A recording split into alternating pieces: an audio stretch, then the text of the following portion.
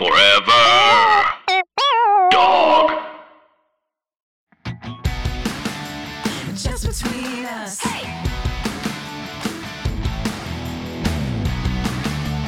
Just between us. Hello, I'm Allison Raskin. I'm a writer, mental health advocate, and I love candy.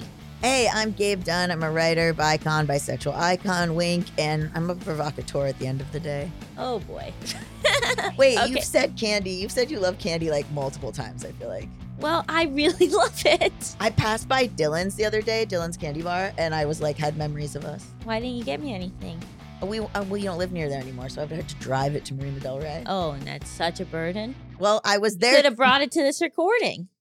I guess that's true. I could have. Well, I was wandering the Grove for the first time in a long time, and I was just thinking of you. Thank you. One time, John got to New York before I did, and he went to the mall with my dad, and they each got candy from the candy store there, and he didn't get me any. And I bring it up all the time. Well, now I'm about to have that same problem. I know, feel I'm like. going to bring it up You're all like, the time. Why? But we did go to a place in the farmer's market that had like caramel covered marshmallows. Oh, they've got good stuff in that farmer's market. I know. It just like reminds me of like early us being friends when you lived by there and we would go to the Grove like all the time I know. and like get those hot dogs, turkey dogs. Oh, yeah, that was that. Yeah, the turkey dogs. And then they also had like a vegetarian hot dog that was just like a warmed up carrot in a bun. Do you remember Oh that? my God, yes, they made it. Their veggie dog was a It carrot. was a carrot. So gross. It was so funny. It was like a spiced carrot in a Spiced bun. carrot in a bun, and they I you would don't like think we ever even got it. We just like, you ugh. were supposed to put like ketchup and relish on Oh it. God. Whew. Anyway, this is Just Between Us, a variety show filled with heartfelt advice Ridiculous games. and brutal honesty about the culinary experience. What was the name of the restaurant that we would go to that was like a just like an American food restaurant that was in there? Marigolds? No, it started with a D. It's closed now. I don't know. Okay, well we I went don't there a remember couple this times. at all. There was a great Brazilian place. Oh yeah, the Brazilian where place. you could get a bunch of sides and not get any meat, and I would do that a lot. Yeah, the Brazilian and you had place. to really like they had a long line. And the what's the restaurant we used to go to? The Greek place. Remember? Oh, that Greek place. Oh, that Greek place, and yeah, that place was was so really good. That good. was really good. They we closed that. had so many beautiful conversations at that Greek place. I can't remember one of them. Do you remember just our beautiful friendship over food at the Grove? It was so lovely. Now we have nothing. We have nothing. Now you don't even bring me candy to Marina Del Rey. Oh my God. You know what? Yeah.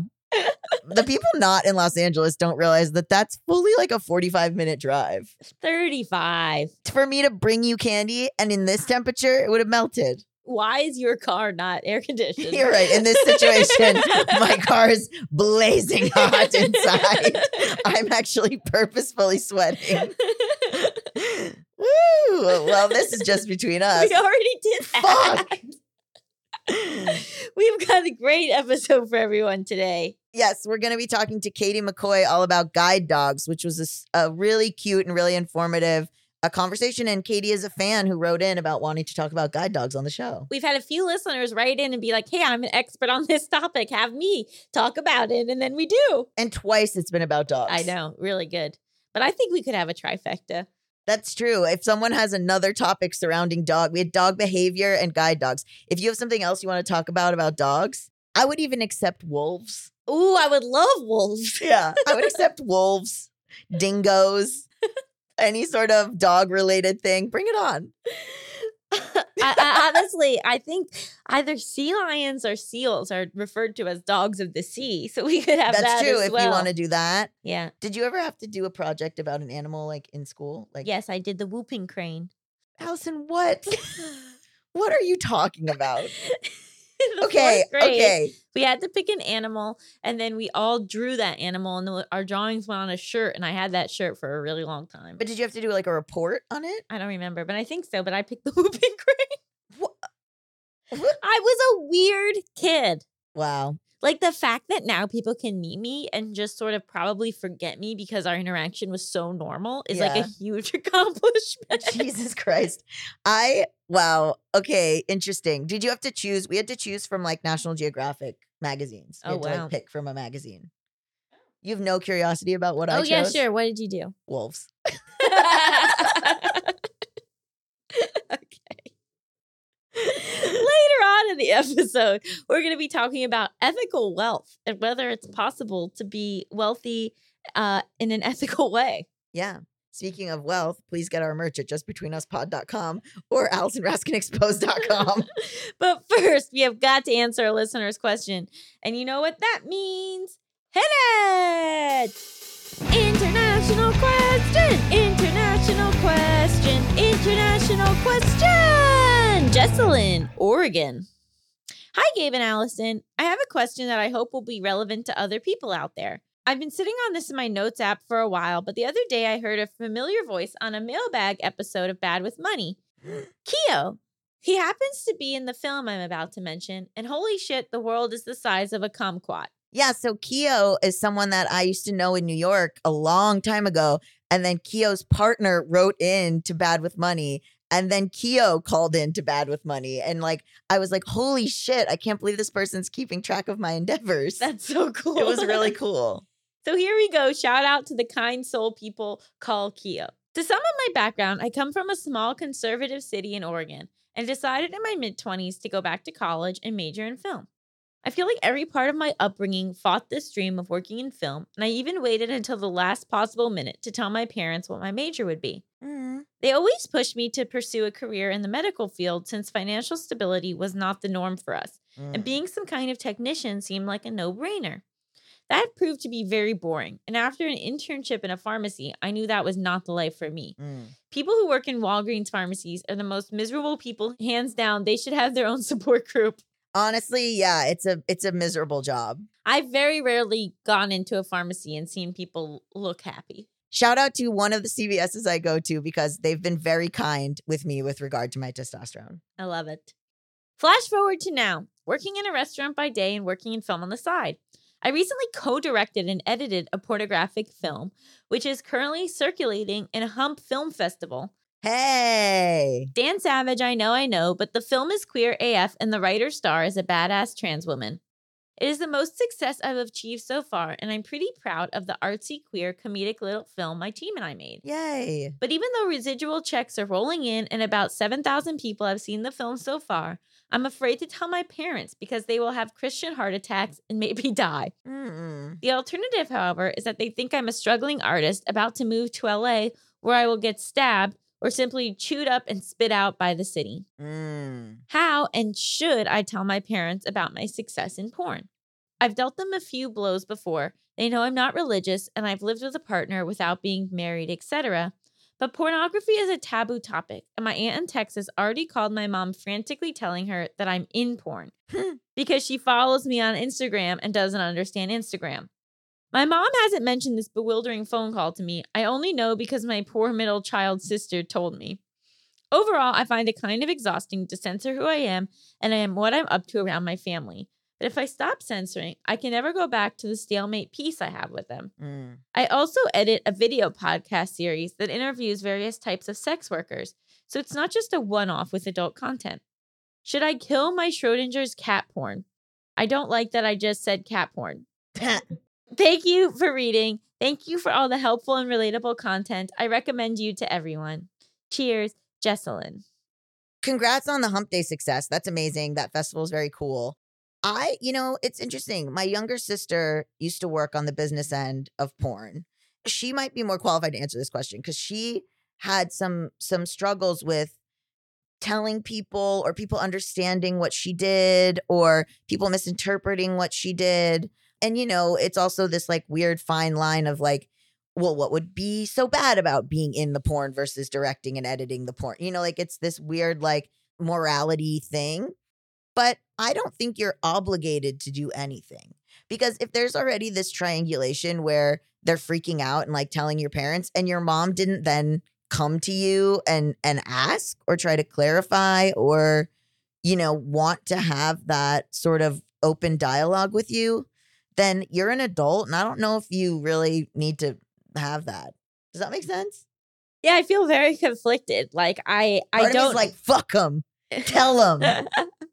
I think it's really like, how much do you want to tell them? And is not telling them getting in your way of having like an authentic relationship with them? Right. Because I think some people are really able to compartmentalize, and it's like not that big of a deal for like someone that they love and are close to not know about a big area of their life. Mm. And then there are other people like me where that's I see as like so bonkers and like, oh my God, I have to tell my parents everything. Yeah. So I think it's a really personal question where it's like, how much is not telling them affecting your relationship and closeness with them? Right. And so if it's not really, and it's more just like, oh, they'll think I'm kind of irresponsible for moving to LA, but like, who cares because I'm going to go to LA, I'll have work there. Right.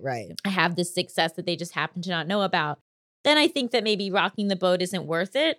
But if you do feel like it's really causing like there to be a divide in this relationship, or it feels like Yeah. you're hiding yourself and you don't like feeling that way, then I do think that it could be worth bringing it up. But I guess my biggest thing is to remember, like we say on this show all the time, that the first conversation is not the last conversation. Right. So I don't expect that you telling them will go well, but I also think that maybe how they feel about it could potentially change with time. Yeah. I mean, it's interesting. There's still such a stigma around working anything to do with like adult entertainment or sex work. There's still like such a huge stigma around it, even in any sort of way, even across ages. Like my sister's, some of her friends were a little weird. Like, but you know, I think it's hard because I feel for you that you can't share your success with people that matter to you. Like that you're not able to say, look at how successful I am, and have people, even monetarily, you know, and have the people closest to you say, wow, we're so proud of you, or like you're this is so great. Like it really, as much as people say, you know, a lot of times, oh, I don't really care what my parents think, or I don't really want, like I have seen with a few friends who do say that, they do still at the end of the day want their mom or dad to be like, wow, cool. You know, like it is like an instinctual thing. So when I was saying, you know, tell them, fuck them, I'm being flippant. But yeah, I mean, I think maybe it's finding that joy and proud of yourself within yourself. Like not, you know, not saying like, if your parents do think you're some sort of failure moving out to LA, that like, that's okay. And that you know that you are doing well, and you know that you're proud of yourself, and you know that you're supporting yourself, and you're happy with the work you make. And like you can get that validation from how many people have seen the movie and how many people really love it. And like understand that you're doing it for yourself and for your community, and less so for parental approval, which I think we're taught to prioritize over everything for most of our lives. And it's interesting that you said that it's exhausting to censor yourself. And I think that kind of like really probably gets to the heart of it, right? Because it seems like maybe you are someone who like omission is a burden. Yeah. And so like, right, it's that cost benefit. I don't know your parents, but it's like, what are the stakes? Does it mean that they would completely cut you off? Mm-hmm. Or would it just mean that they would disapprove and keep trying to get you to change careers? Those are two very different outcomes. Mm-hmm. And so I think that if it's more on the side of that, like they'll just be mad at you and it'll like cause tension versus like you will lose the relationship. Right. Then I think that maybe that is the kind of distress and turbulence that would maybe be worth you not feeling like you can be your full self around your family. Yeah.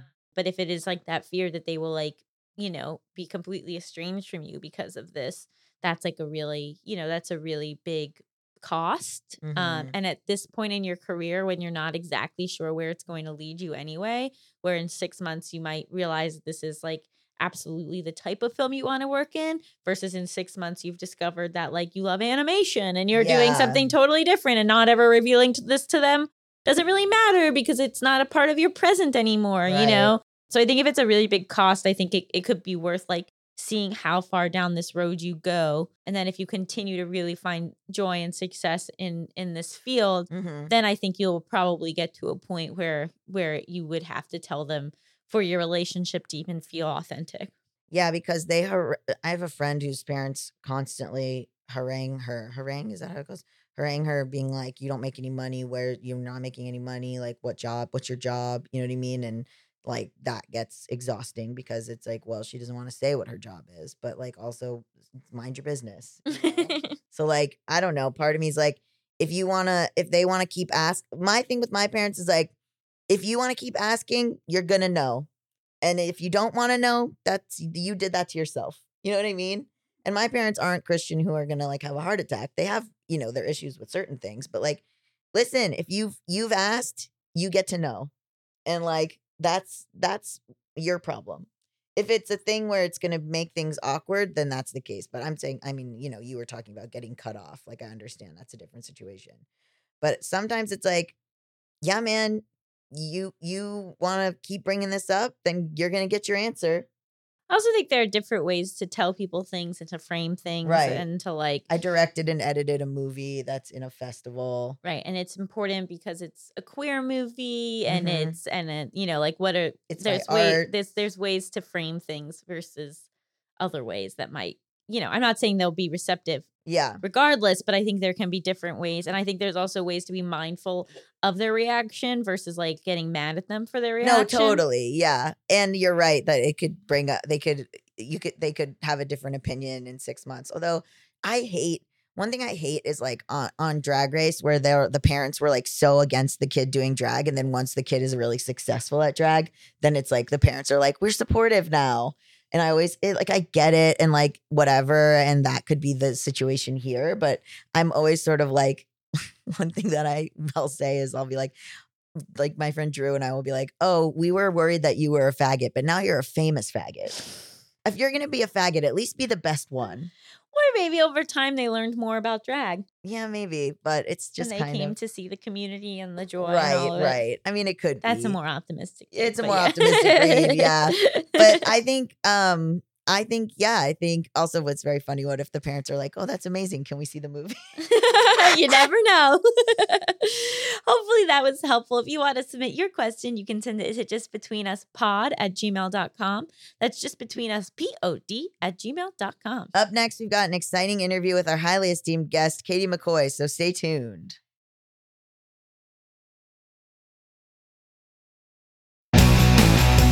Just between us. Welcome back to Just Between Us. It's time for the juiciest, most scandalous, most controversial segment known to all of podcasting. Tough questions. This week on the show, we have Katie McCoy, who works in fundraising at Southeastern Guide Dogs, which provides guide dogs for the visually impaired, service dogs for veterans with PTSD, and companion dogs for kids with significant needs. She also has a guide dog named Bristol. Hi, Katie. Hi. Let's get to the important stuff first. Tell us everything about Bristol. So Bristol is a yellow lab. She's actually like over to my left chewing on a bone right now because she wants to be included. That's her way of being included. She is 9 years old. I have been with her for 8 years. I got her when she was 1.5 years old. That's when she finished her training. And she is super energetic because I am, and we are constantly going. So she has to also be constantly going. And she's like always super happy. Oh, I love it. And does the dog know like when it's working versus when it's not working? Yeah. So when they have their harness on, that is when they know that they're working. If they're not wearing their harness, they're like a normal dog. She like zoomies around the house, loves to play fetch. She would literally play fetch until she keeled over and died. Neither of my dogs are that into fetch. And it's so annoying because Phantom just wants to play tug of war, which is so much harder than just playing fetch. Yeah, Beans does nothing. Yeah. Beans has never once wanted to engage in any way. But I'd love to dive into like how your foundation works and why it's so important and how guide dogs make such an impact. Like what is some things that like people don't understand about how important it is for people to have service dogs? Yeah. So I guess it depends on the service. So if you want to start with guide dogs, It's a huge difference from when before I had a guide dog and now when I have them. I didn't get a guide dog until I was 24. I didn't want anyone to know that I was visually impaired. I acted like I was normal. I never used my cane. I just ran into stuff because that was the better option, to just run into stuff. And I didn't want to stick out. So there's no way to travel with a dog and not stick out. Like everyone will talk to you. Everyone gets so excited about the dog. And I just didn't want any part of that because my dad tried to get me to get one when I went off to college when I was 18. And I was like, no, I'm not doing that ever. But I would never go back. So if you do use your cane, a cane, unless you're going to swing it around in a circle and like whack people with it, which might be fun, it's not going to tell you like stuff that's above you. So you're still going to like run into a lot of signs, a lot of like overhangs and things like that. The dog is trained to stop for those things. That was actually hugely life-changing because I don't have any peripheral vision. The biggest part that's difficult for me, that in the dark, I can't see in the dark, even if there's like street lights. It's just what I would assume it looks like for you guys if there's no stars or moon out.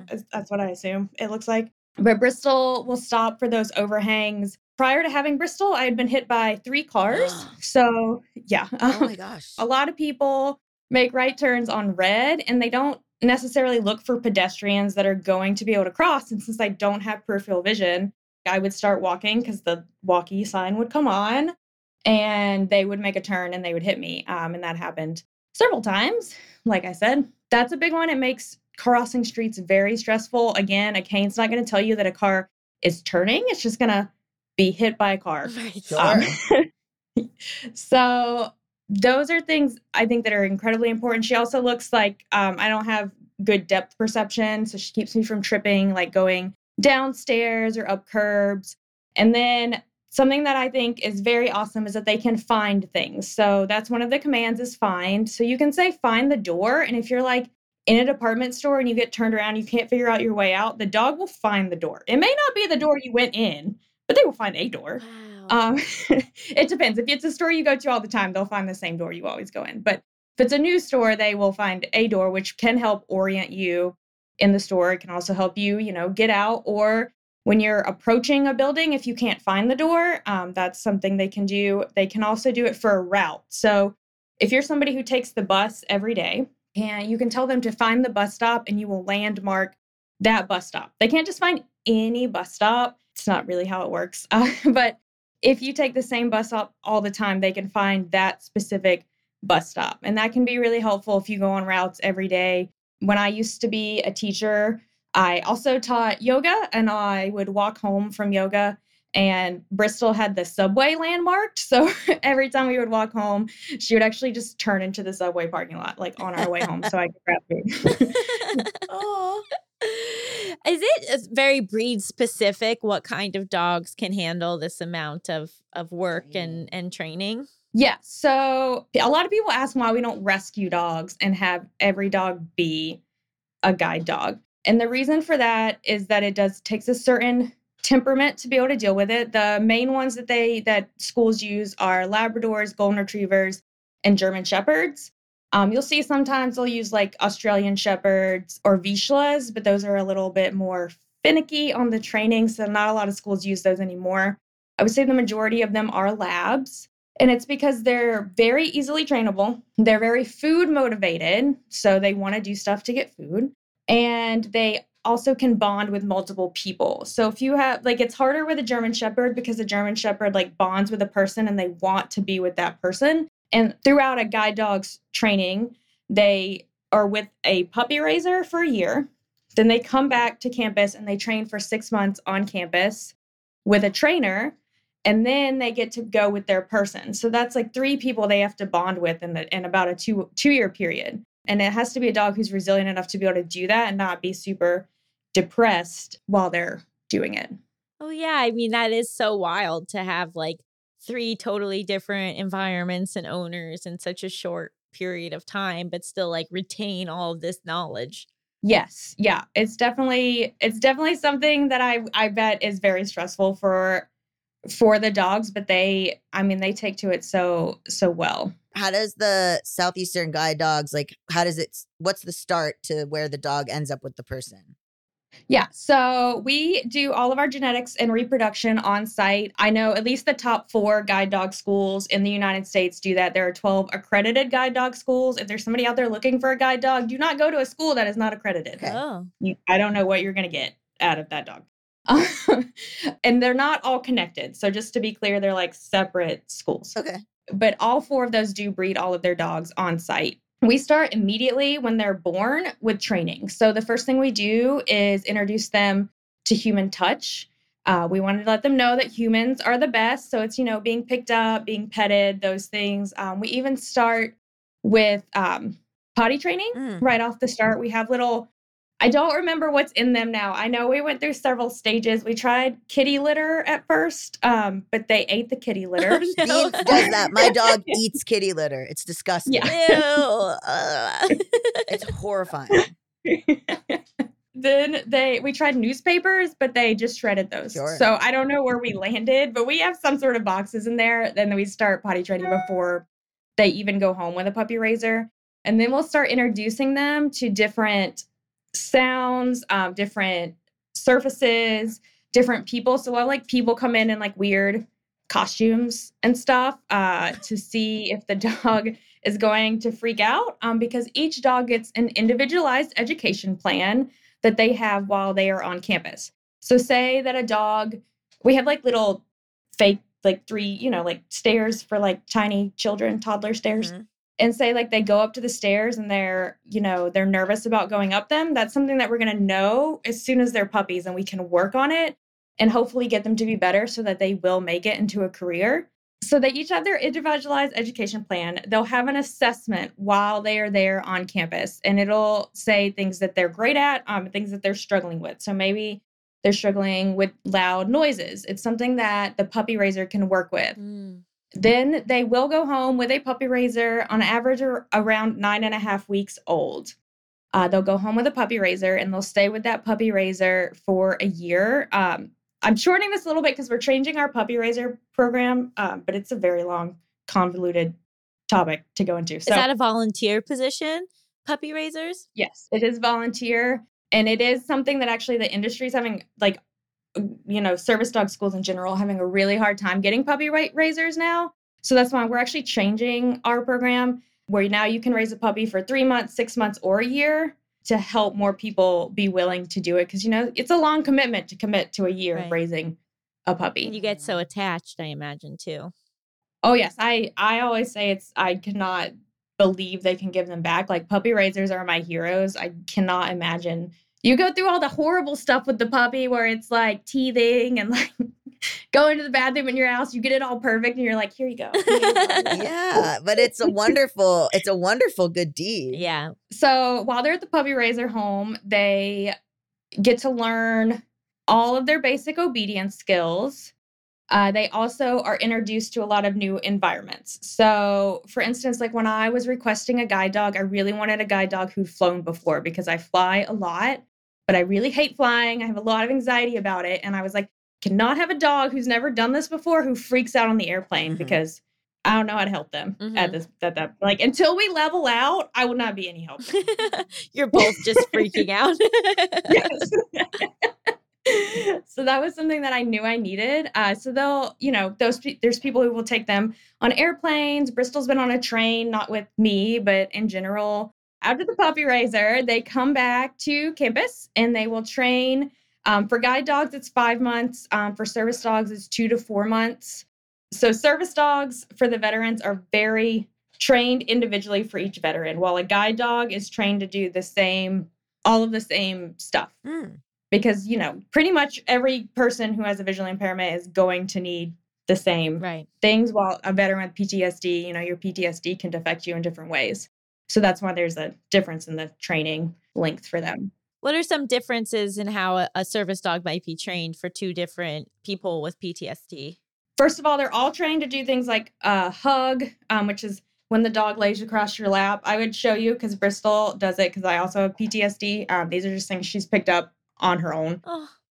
They'll do chin, which is where they like rest their chin on your leg, or they'll do cover, which is like covering your feet. Those are all pressure points that are medically like proven to reduce blood pressure. So those are all things that they can do for anxiety. They're all trained to do that. But it would depend, like if you have PTSD and you also have mobility issues. So say you have a hard time getting up from a seated position. Those dogs can be trained. They'll stand beside you.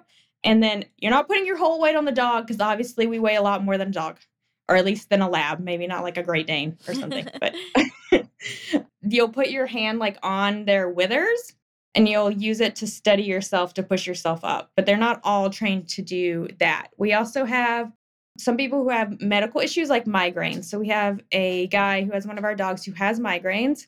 And his dog is actually trained to go into the bathroom and get his medicine. Now, his medicine's in like a PVC bottle that can't be bitten through and a pouch. Wow. So it's not like the dog can get to the medicine, but the dog will go get it and bring it to him. And in the pouch is a toy so that the dog gets to play with that specific toy when he brings the medicine. And he actually learned to be able to tell before the migraine hit.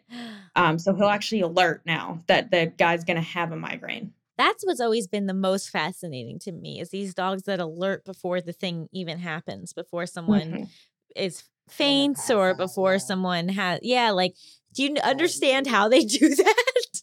Yes, actually, I do. So it is all by smell. So actually during COVID, we trained some dogs to sniff out COVID. So the way that they do this is they have like a wheel, and in the wheel, there's little I don't know, it looks kind of like a mobile, and it has little boxes and they each have a scent in it.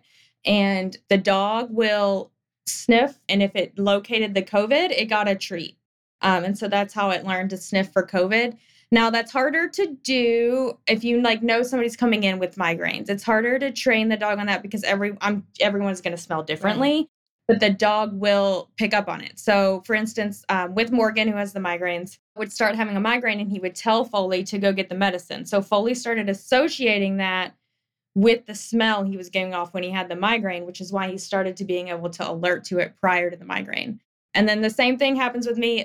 Like Allison, I have a lot of stomach issues. My stomach does not like me very much. It's so annoying. It's like, get it together, tummy. Just enjoy the day.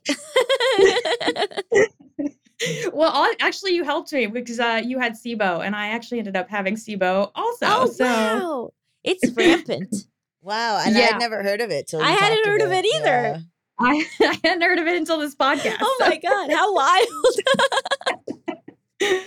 But I have a stomach issue called gastroparesis, where basically like my stomach, part of my stomach's paralyzed and it won't digest food. Like it won't drop the food from my stomach to my lower intestines. It gets stuck. But Bristol will alert me. Like she'll be like, if I wake up in the morning and I kind of don't feel good, but I'm like probably going to go eat, she'll like literally like come in and like jump all over me. And she'll like, don't eat food. Really? Yeah. And that's not something she was trained for. It's just something she's realized over time. I'm going to cry. It's so beautiful. Well, it's interesting because I was Googling something about my dog, and then one of the autofills was like, my dog won't leave me alone. Do I have cancer? and like, is that a thing? So there are dogs who can sniff cancer. I don't know if that should be your first conclusion. It was a Google autofill. I learned more from Google autofills than using Google myself. Yeah, I'm like, this is what people are looking for. Because I was looking for ways to like train Beans to not be so anxious. So I was like, my dog won't leave me alone, like training tips or whatever. But it autofilled, do I have cancer? No. Thank God What you're was not the a answer? hypochondriac. Or Right, that would have ruined your day. So it can like sniff out illnesses? Yeah. So yes, they can. They Whoa. they have very sensitive noses. I can't remember all the details. We actually had a presentation on it at work because to become a trainer, you have to go through a 3-year apprenticeship, Wow. and the end part of it is to do a presentation. So somebody did one on dog senses, but they can. I can't remember. It was like so many times what we can smell. Right. So they can smell all of those changes that are happening. Wow. And what would you say to people that are like, it's not fair to put an animal to work? Because I feel like there's some people that just like say that without really understanding what's going on. Yes. So there are definitely a lot of people who say that. I will say it's actually something Bristol's puppy raiser said to me one time, that she would be so unhappy if she couldn't work. And I completely agree.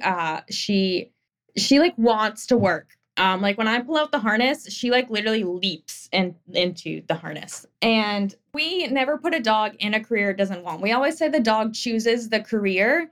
So like, we do have our two main programs of guide dog and service dog, but then we also have kids companion dogs, facility therapy dogs. And then we also have, for dogs that aren't making it in our program, like a dog who maybe sniffs a lot, we'll take them to the fire department or police. They'll be like bomb and arson dogs or cadaver dogs, things like that. Whoa. We don't train that, but we do like give them to the so they can have a career.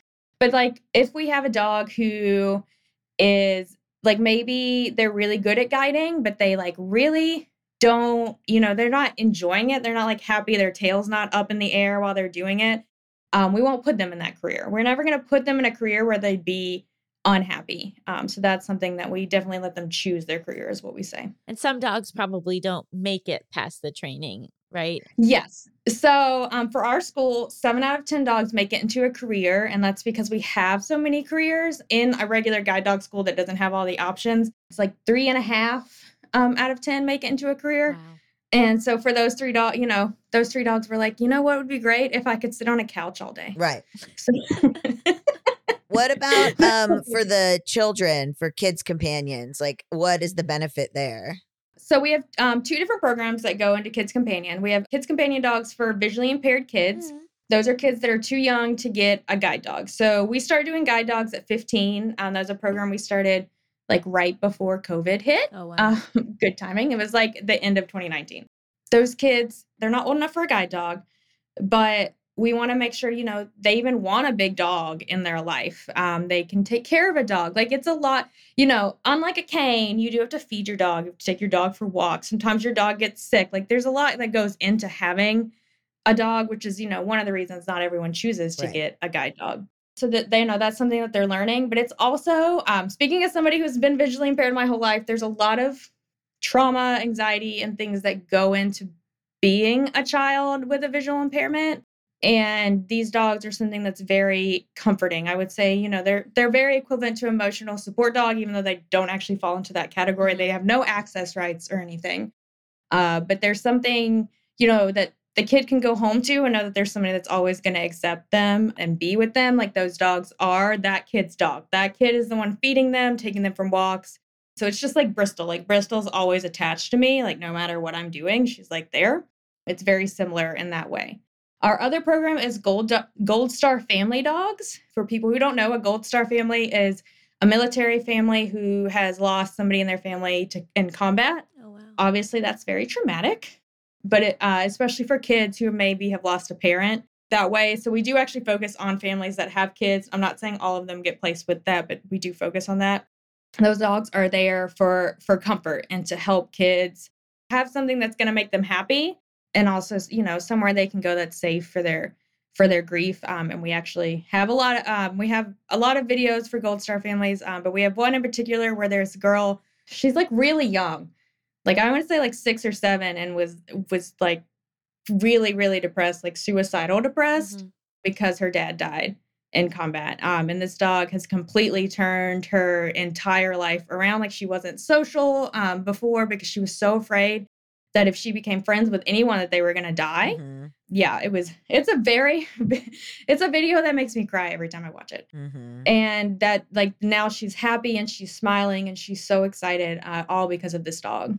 It's so hard though, because you can't control what happens to a dog. So it's like, then like the dog dies. Yeah. So, I mean, obviously, like, you outlive a dog, like horrifying. I mean, I think about that about Beans all the time. So I just had to say it. Sorry. No, you're good. Bristol's 9 now. So I like think about it because they only live to like 12 or 14. So, she's getting up there. But that is why we have our whole genetics and reproduction department, because we're trying to breed out genes that would make the dog die prematurely. Like or have to be put down. So like the gene I always think that we like always are breeding out, which is not a gene that would kill a dog, but it's also one that could, have you have to put the dog down. In the regular population of labs, 40% of them have hip dysplasia, and in our population, only 2.5% have hip dysplasia. Oh, wow. So those are things that we are breeding out. We're breeding out the genes for exercise-induced collapse. That's a big one that labs have. We're trying to breed out people, not people. Just dog eugenics. Yes. People might be better if we bred them with dogs. Oh my God. They'd have better temperaments, Yeah, it'd maybe. be way nicer. But we're trying to breed out things for cancer, different genes that large dogs have a lot and can end up killing them. So that's one of the big reasons we actually breed our dogs on campus, and we don't go and rescue dogs, because you never know what their medical history is. Right. We're going to take a quick break, but stick around.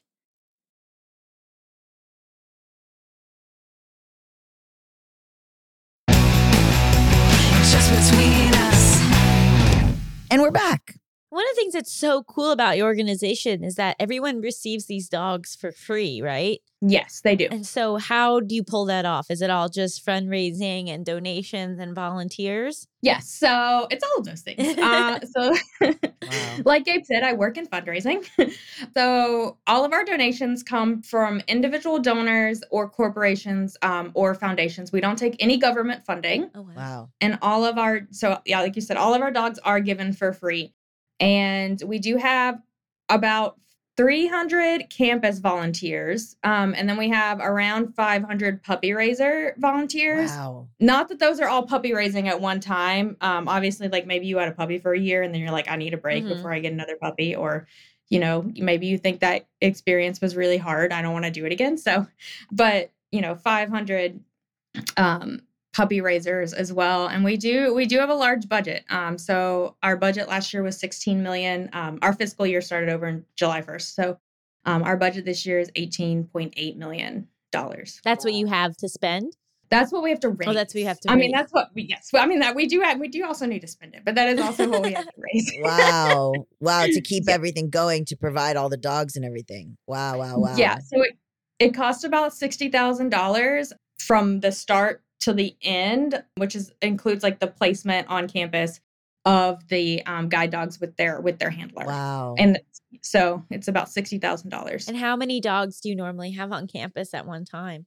So that varies depending how many puppies are born. It's usually, I want to say, it's somewhere between 100 and 150, depending how many puppies are born. And is there a long wait list for people to get placed with a dog? Yes, there is a very long wait list. Part of it's because of COVID. We're still like we had to stop breeding dogs for a little while during COVID, but also a lot of dogs. So from the start to the end is 2 years. So you got to think like if a puppy was born during COVID, 2 years later is when it's going to be placed. So like you're feeling the repercussions for so long after COVID. But a lot of the dogs, like during COVID, a lot of the puppies didn't get exposed to all the stuff they needed to be exposed to. So they didn't necessarily make it just because, everything was closed. And So someone would like normally, like how long does it take? Like if you're on a wait list, are you looking at like 5 years, 10 years? Like no, not that long. I wanted to overguess. Yeah. If it took that long, people would not be waiting. But it is a while. It's about a year right now. It used to be a little bit shorter. We do have a wait list. We have a total number of people like in the pipeline is around 300 right now. And I think about 150 of those are approved. So when you put in your application, you're not necessarily automatically going to get approved. There's a lot that goes into that as well. So the average is about a year. But also when you're getting a dog, so our school only does labs now. We used to do golden retrievers. We don't do them anymore because they didn't make it into a career as often. And because if you focus on one breed, you can get the best genetics out of it. But people do come and they're like requesting things. Like they're like, I want a black and tan. Now, really? that's like super rare. Like I think I've seen like 2 in the 5 years I've worked at Southeastern. So obviously you're going to be waiting a long time. But if you request less stuff, you're going to get a dog faster. But it also depends. So when in the matching process, there's a lot that goes into it. Your lifestyle, like I said, I'm high energy and constantly going. So I needed a high energy guide dog that could like go to Disney World with me or go to rock concerts or like go hiking, things that, take a lot of energy that we're going to be going like all day long. But if you are like somebody who walks slower, you're going to need like a sturdier dog who walks slower. Mhm. Like Bristol and I walk really fast. That's one of the things they look for pace. And they look for how much pull you can take. So like Bristol will literally like pull my arm off, especially if I'm not walking fast enough for her at that time. So that's something, it just depends, what dogs are coming in if we have a dog that's going to match you. I have a question. Like, if you're on an airplane or you're somewhere and you see someone with a guide dog, you're not supposed. They have the sign like "Don't pet me" or like you're not supposed to. How would the average person interact with a dog like that or an emotional? Like, are you supposed to be like, ah? Because like it's hard for me to see a dog and not be like dog.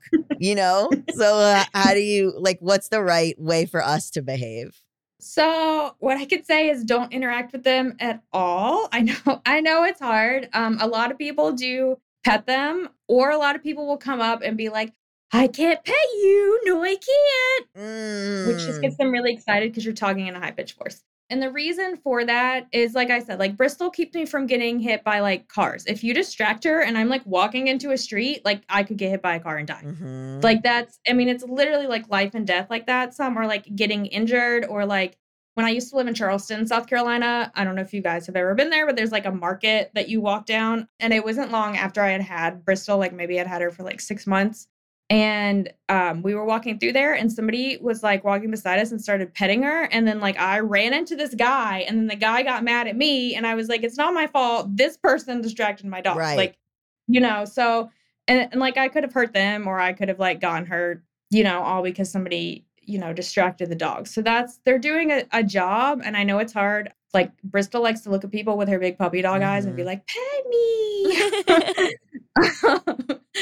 So I understand that it's hard, but it is like something, they're constantly working. And for like a dog that's like a PTSD dog, like it needs to be focused on its human at all times, because otherwise it may miss that they're having an anxiety attack and not get to them before it gets into full blown anxiety attack. And I always think of anxiety like when you're sitting on the train, you could probably stop to like get off, but once the train is going, like it's going, and you're probably, right. And where do the dogs that don't get placed in a career go? Are those available for rescue, or do you send them certain places?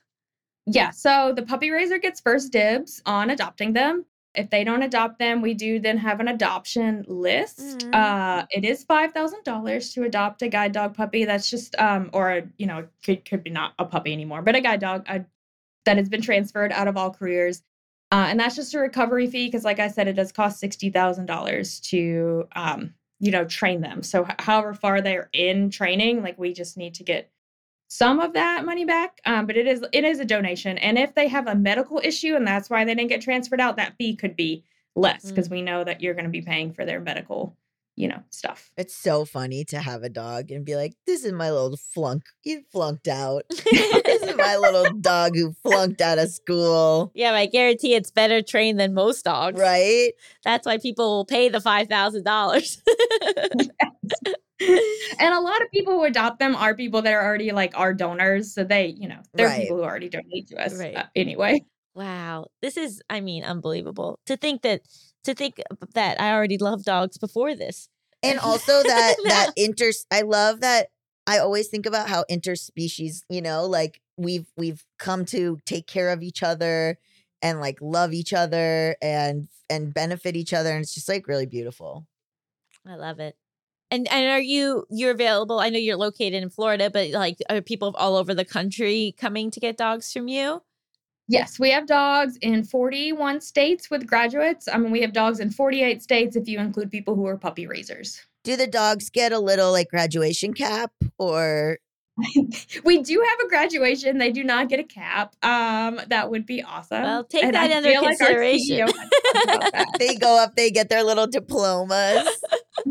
So all the human graduates do get a diploma when you leave. Oh my God, I love it. This was amazing. And now I'd love to ask you to play a very silly game show.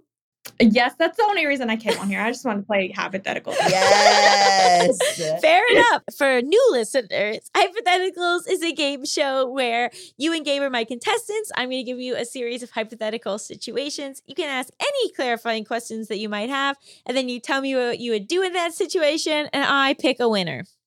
You ready? Do you Yeah, feel it seems confident like Katie's been prepping for this her whole life. Okay, so our first game is America's favorite game show. Would you stay with this cheater? On the night that you proposed to your partner of 2 years, they confess that 9 months ago, they slept with their ex one last time. What? Before coming to their senses and realizing they only want to be with you, but felt you needed to know and would understand if you no longer want to marry them. Would you stay with this cheater? No. What the hell? They let me go through the whole engagement and like proposal and everything? Well, the proposal was That is fast. terrible timing. They walked into your apartment and you had a big sign up. Oh my God. Okay. Speaking as someone with a broken engagement, why don't y'all talk about being on the same page before that happens? You know what I mean? As someone who's also had a broken engagement, sometimes that doesn't help. You know what? And this is us. This is the two hands, like shaking hands is us two. I gotta go. 9 months ago. Yeah. And we'd only been together for like a year and a half at that point. No, fuck that. Who's Did the you say ex? 2 years? Yeah, it's only been 2 years, Katie. Yeah, but I would say if like you've been together for a year and 3 months, I don't know, that's like a long enough time that I feel you should have known whether or not you wanted to be with me or your ex. Right. Yeah. And the ex is part of your friend group. Oh, that's awkward. So would you stay, Katie? I'm gonna go with no. I would not. I'm more upset that they couldn't figure that out before we were dating for a year and 3 months. Yeah. Okay. Fair enough. This is like the most cut and dry. Yeah, I know. There's no Would you debate. stay with this cheater you've ever had? But what about like if you were just so excited to get engaged and like you had all of your friends and family hiding in the next room? Then I feel like there's a pressure to be like, forget it. Let's do this anyway. So, okay, I think about that like when someone gets proposed to on a Jumbotron. Just say yes in the moment, and then when you're alone, be like, no. But that's so I don't know. My whole family would be like, oh, well, Katie doesn't want to get married anyway. So she totally would be like, fine. Like just being like, okay, we're not going to do this.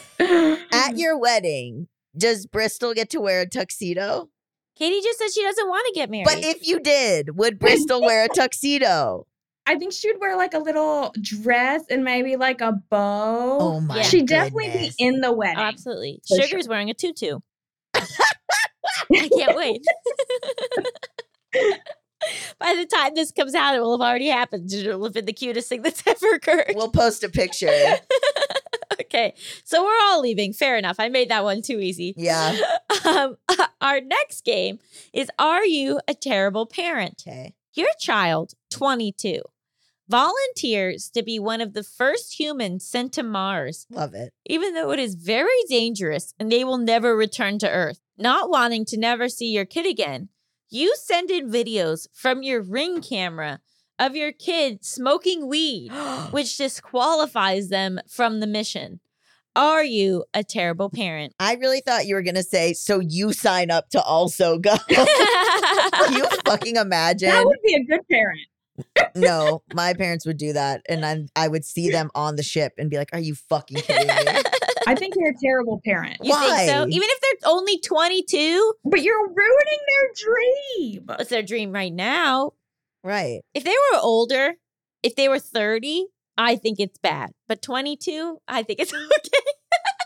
I mean, they would never come back, not because they're dead. Like it takes 6 months to get to Mars, then you live there. Yeah, and you probably would also die on the way because it's not really safe yet. No. You could get there. I'm in my hypothetical.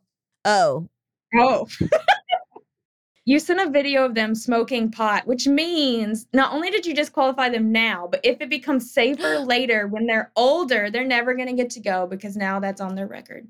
Wow. You just solved it. yeah, Katie's right. You're a bad parent. I think instead what you do is the day they're supposed to go, you kidnap them. Again, you're giving And my then parents they, and ideas. then they miss the launch. Oh my God, that's heinous. I know. But 22, you can't make What that if kind you- of decision. What if you just talk to them and we're like, I don't think you should go? Whenever you talk to your kid, they go, wah, wah, wah, wah, wah. Well, that's a really bad kid. Yeah, exactly. Who would want to be stuck on Mars with them? I honestly, Well, you know, who wants to be stuck on Earth with them? exactly. That's true. Okay. Our final game, which is also written in by a listener based on a true Wow. story. So I didn't write this one. This was submitted from a listener. I like that we're getting them submitted now. I know, it's great. It's less work for me. Okay. It's a would you forgive this liar? Okay. You wake up with a new freckle on your forehead and you are upset because you don't like it there and you feel it makes you look bad. You obsess over your appearance and you believe that you are less attractive because of this new blemish. A week later, your partner of 1 year wakes up with a new freckle on their forehead too. It makes you feel better because you like it on them and you're able to get over your insecurity about your No. own forehead freckle. 1 year later, you wake up earlier than your partner and kiss their forehead. You notice that their freckle is gone. No. When they wake up, you tell them about this and they get really weird. Upon further pressing, they admit that they have been waking up early to draw on a freckle every day to make you feel better about yours. Would you forgive this liar? This is a true story. It said based on a true story. So I don't know how explicitly true every detail is, but there must be some truth to it. How did they never notice before? Like they never like, it's your partner, right? Like you never showered together or anything where the freckle would wash off? They Or- developed a fear of water. Get out of here. So now my partner smells bad? Now they smell bad because Oh no, don't- but they do this whole thing where they pretend they have a fear of water, but then privately they take their showers and reapply their freckle. Okay, also here's the other thing is that how often does like a new freckle show up? And wouldn't I be suspicious if my partner also got a new freckle? I'd be like, we have bed bugs. Oh my God, don't even talk about that. You know what I mean? Like I'd be like, why are we both having this freckle? We should go to the doctor. You wake up with your partner, you have matching freckles. Were we abducted by aliens? Why do we both have the same freckle? That's suspicious. So it's really your fault for believing them? Yeah, and I also thought that they were waking up and drawing the freckle on me every morning. Well, that would have been really weird. But like right, maybe to keep me. Oh, they're like, wow, our relationship is falling apart. We need more things in common. Then that's a really bad lie. Yeah, I gotta go. I'm not staying. You're creeping me out. Would you forgive? I think it's like a sweet intention. Mhm. I feel like the fear of water thing took it too far. Imagine how weird it is. You guys like go out with your friends. Your friends are like, you guys have matching freckles now. It would just be like, oh, we would be like, yeah, I guess we got matching tattoos. Like, how do you explain that to people? Like, you walking around with your partner, you both have the same freckle.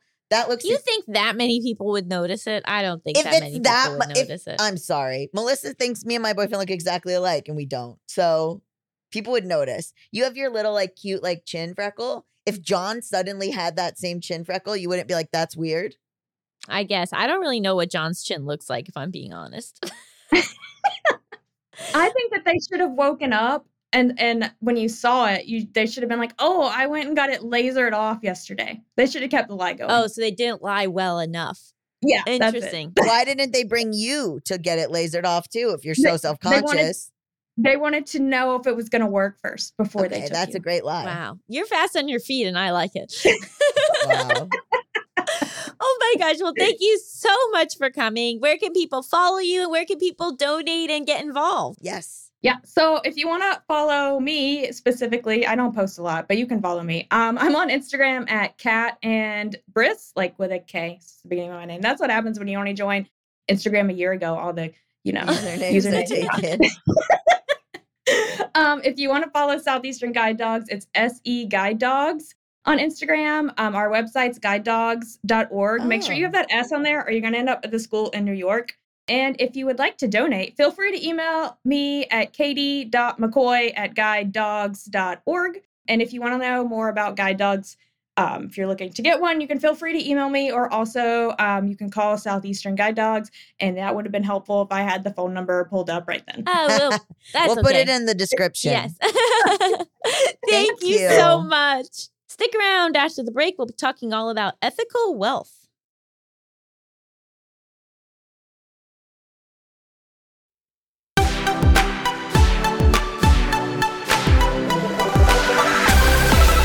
Welcome back to Just Between Us. It's time for topics. XXXXXX. Baby. Bebe. Bubba. Booba. French. Mm-hmm. You did Italian last time. Now you're doing French. International hoe. International ho. Do you know what baby is in Hebrew? No. Tinuk. Oh. Isn't that cute? Little Tinuk.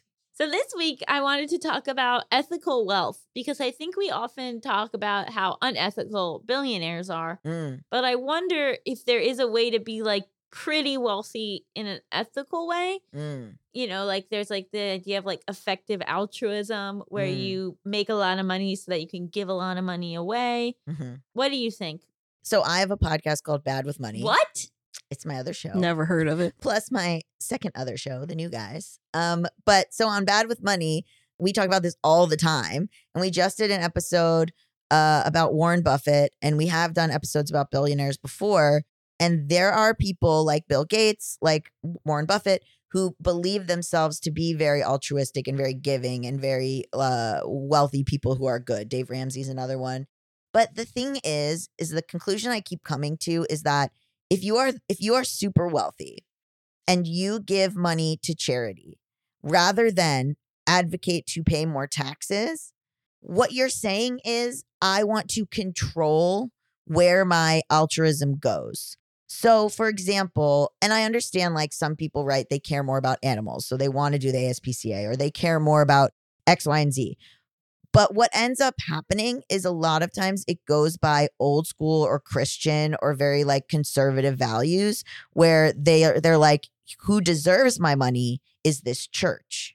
And who doesn't deserve my money is whoever the government decides, AKA people on welfare, AKA people of color usually. Do you know what I mean? Like what we've come to as a realization on Bad with Money, or what I've come to, is that people who are ethically wealthy, a lot of times it comes down to control. They want to control what sort of good deeds or where their money does good. And where it does good is based on their own ethics and not based on like who, and not even their own ethics, their own biases, their own racism, their own beliefs versus what may actually be equitable. Does that make sense? But what about just like a millionaire? Right. That's what I'm talking about. I'm talking more about somebody who has like $10 million. Mm-hmm. Yeah, but even then, it's usually, I think it comes down to, again, like sort of wanting to control the use of the money. But what if you're somebody that's like a millionaire who has a company where you pay everybody like Above market above, market pay. Yeah. uh-huh, Yeah, I like that. and you donate a lot of money, and you know you give back, you volunteer, like Yeah. You eat local. yeah. You don't use Amazon. Mhm. Like that's a big thing is I think that if you're wealthy, you can afford to use more ethical brands. Yes. Sure. You can like afford the extra like green tax or whatever. Mhm. You can like be more cognizant about what you're engaging with. Right. Mhm. And so I think if you take those steps, and I think the other really big thing that Melissa said is that you're paying everyone really fairly. Like I think that like if you have like a nanny, you should be paying your nanny even more than a livable wage. Yes. Yeah. Like, they you should know, be making per child. 200K. Per child. Yeah. Like, I Yeah. think that's how you kind of do it because obviously, like, yeah, you can campaign to like change the tax laws.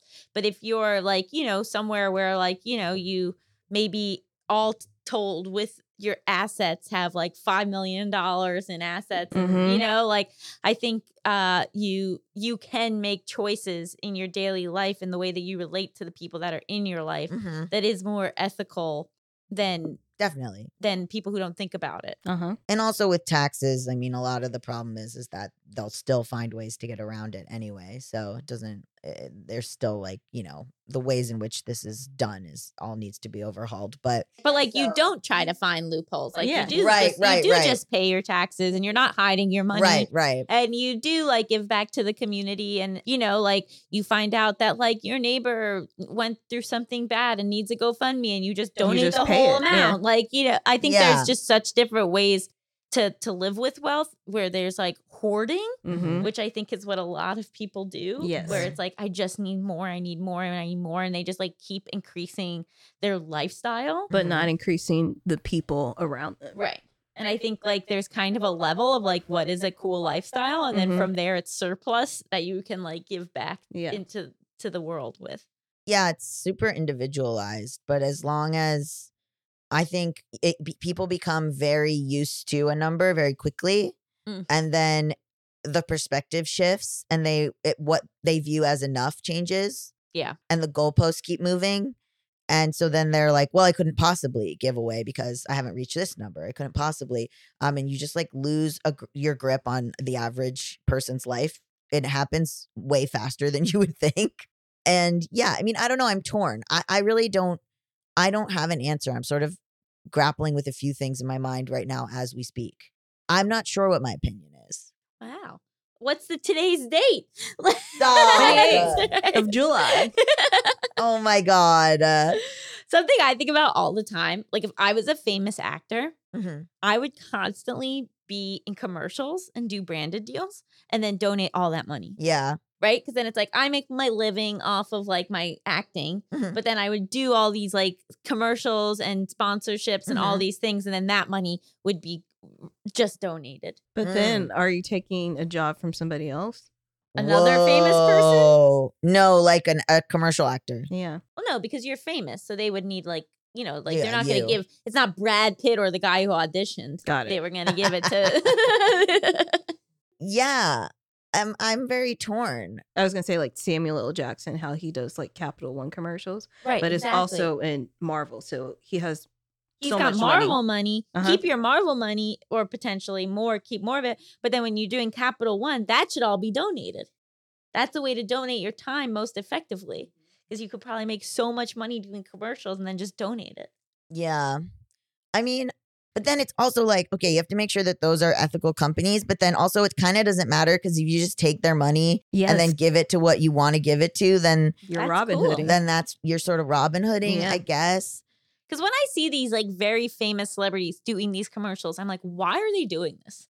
Like they Yeah. probably don't need this money. And so that's the only thing that really makes sense to me. Unless they have lifestyle creep and they start to be like, I need a bigger home. I need a bigger this. Let me do this. Let me do this. I need more. I need more. You know what I Right. mean? And then that gets into the not being ethical. Right. Mhm. I think having a sense of this is good enough is really important. Of like, I don't need the bigger house. I don't need like still, instead of like striving for more, being like, this is the lifestyle I'm happy at, and then the rest is the surplus. Yeah. Like This Jim is- Carrey. Yes, we were just saying, that what he- Melissa. Mm-hmm. Melissa and I did an episode of the podcast with Manisha Thakur, right? Mm-hmm. And she was talking about how the Jim Carrey gave an interview where he was like, unless a script comes across my desk that's like the best thing ever, I'm not really going to do it because I have enough money. Yeah. I think like doing the mental work to get to a place where you can say, I have enough money is the route to ethical wealth. Yep. And some people also, it's performative, like the giving. And again, I'm talking about billionaires, but they're like, they'll say, oh, we're doing the giving pledge. Oh, we're going to give all our money away when we die. And it's like, okay, do it now. Right. Prove it. Do it now. Like, I don't know. It's also so complicated. Like Megan Fox just got in trouble because she posted a GoFundMe for someone who, it's like her wardrobe person or her hair person or something. And the dad is really sick. And so she posted the GoFundMe for the dad. And she got a bunch of flack because people were like, why don't you just pay for it? Yeah. And then she like posted and was like, the person asked me to post the GoFundMe. I posted it. I donated money to the GoFundMe. But just so you know, like she thought that it would be weird and change our power dynamic and be kind of strange if I covered this whole thing. So she asked if I could send it to my fans and they could do little bit by little bit, like, stop judging me, you weirdos. But then people were still like, is it like, oh, let's have a weird power dynamic versus my dad is dead? Like, just do it. I know. I thought that was weird that she didn't just pay the money. But Yeah. it's also like, but I kind of understood where she was coming from, because there are people who just like simply will not. Like, I have friends who I've offered things to and they just simply will but not take Are it. those people also creating GoFundMes? No. Like, if you're creating a GoFundMe, you're open to receiving money from people you know. And I am. If someone wants to patronize me in Melissa's film, Hmm. please pay for the whole thing. Yeah, and I think that she could have secretly paid Right. for it. Exactly. Right. So I don't know. I think, But like, it's up to the person's wishes. I don't know. I guess. But I also feel like, oh, don't pay for all this, Megan Fox. And Megan Fox does it. They'd be like, take the money back. No, they'd be like, thank you. Yeah. Yeah. Also, Megan Fox, if it didn't want to come directly, Megan Fox has a lot of wealthy friends. She could have just like sent it to her friends. Oh, she could have been like, this is a donation from Fagin Mox. And it's like anonymous. Hmm. I like that. I just think if you're wealthy, you have to be really mindful. Like, I think that like once you hit a certain level, like you just like the way that you operate, if you care about being ethically wealthy, has to shift over. And people will say, oh, you're not making like good business decisions necessarily. But it's like, I'm not living for business. I'm Mhm. living to be a good force in this world and not just for myself. Absolutely. It's like, I get some flack on Bad with Money from people saying you're asking people to donate to ESG funds, which are largely more ethical. And they're like, those don't do as well as ETFs, or other index funds, which is not true.